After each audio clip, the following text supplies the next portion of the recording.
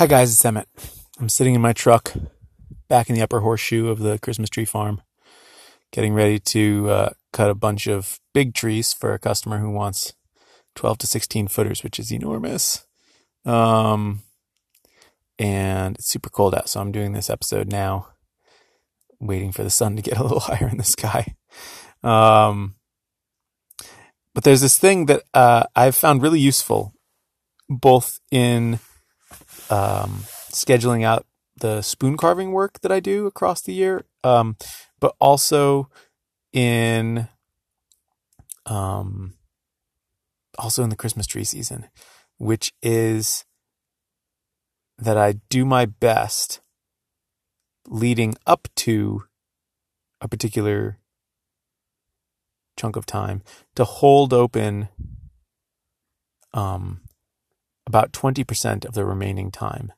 And that 20% obviously decreases as I get closer and closer to it, right? So as I'm looking at it something on the scale of a month, I want to make sure I have several days of that month that are unscheduled. Now, then as I'm looking at the scale of a week, I want to make sure that, this week I have part of a day unscheduled.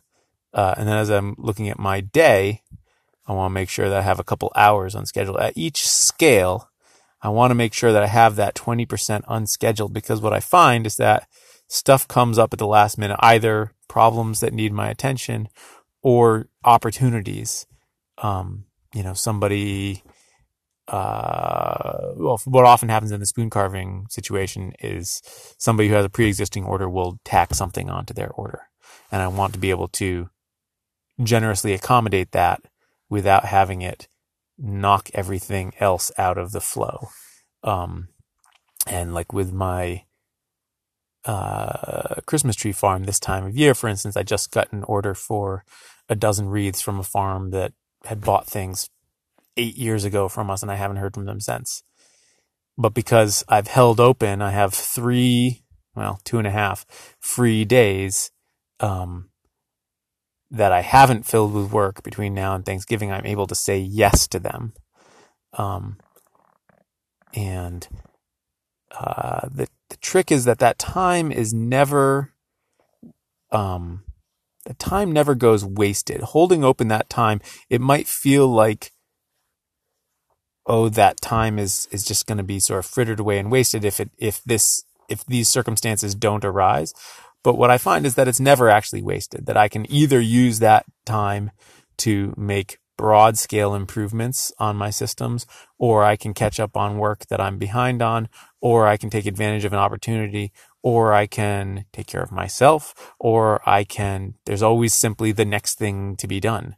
So holding open that time it never costs me anything, but it gives me a tremendous amount of cushion to be able to absorb unexpected stuff happening or unexpected demands on my time, that I can then accommodate people in a way that is really lovely. And oops, I just honked the horn. I'm pounding the steering wheel. And so I find that 20% is just a useful number to keep in my head as I'm scheduling out my time at every scale. Cause I keep a day planner where I'm planning months in advance.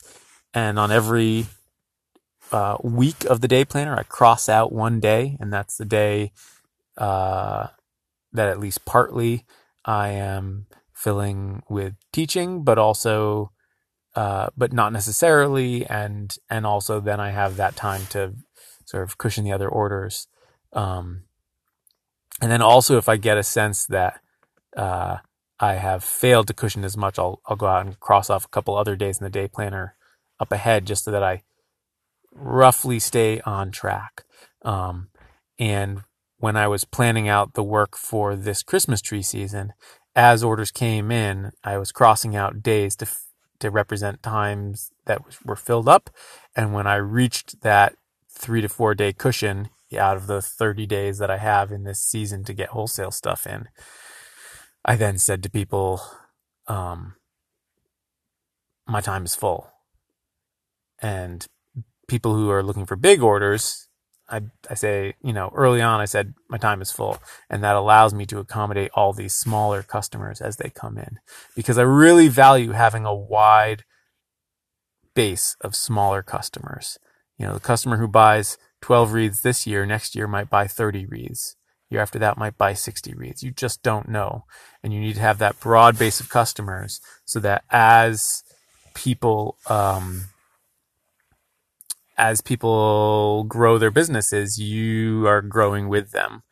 And it's making up for people whose businesses are dwindling. Because I have customers at every end of that spectrum, people who've been in business for 40 years and are starting to dwindle, and people who are at the height of their game, and people who are at the very, very beginning, and every step along that way. And so I want to keep a broad base of customers in order to be able to keep my business growing with new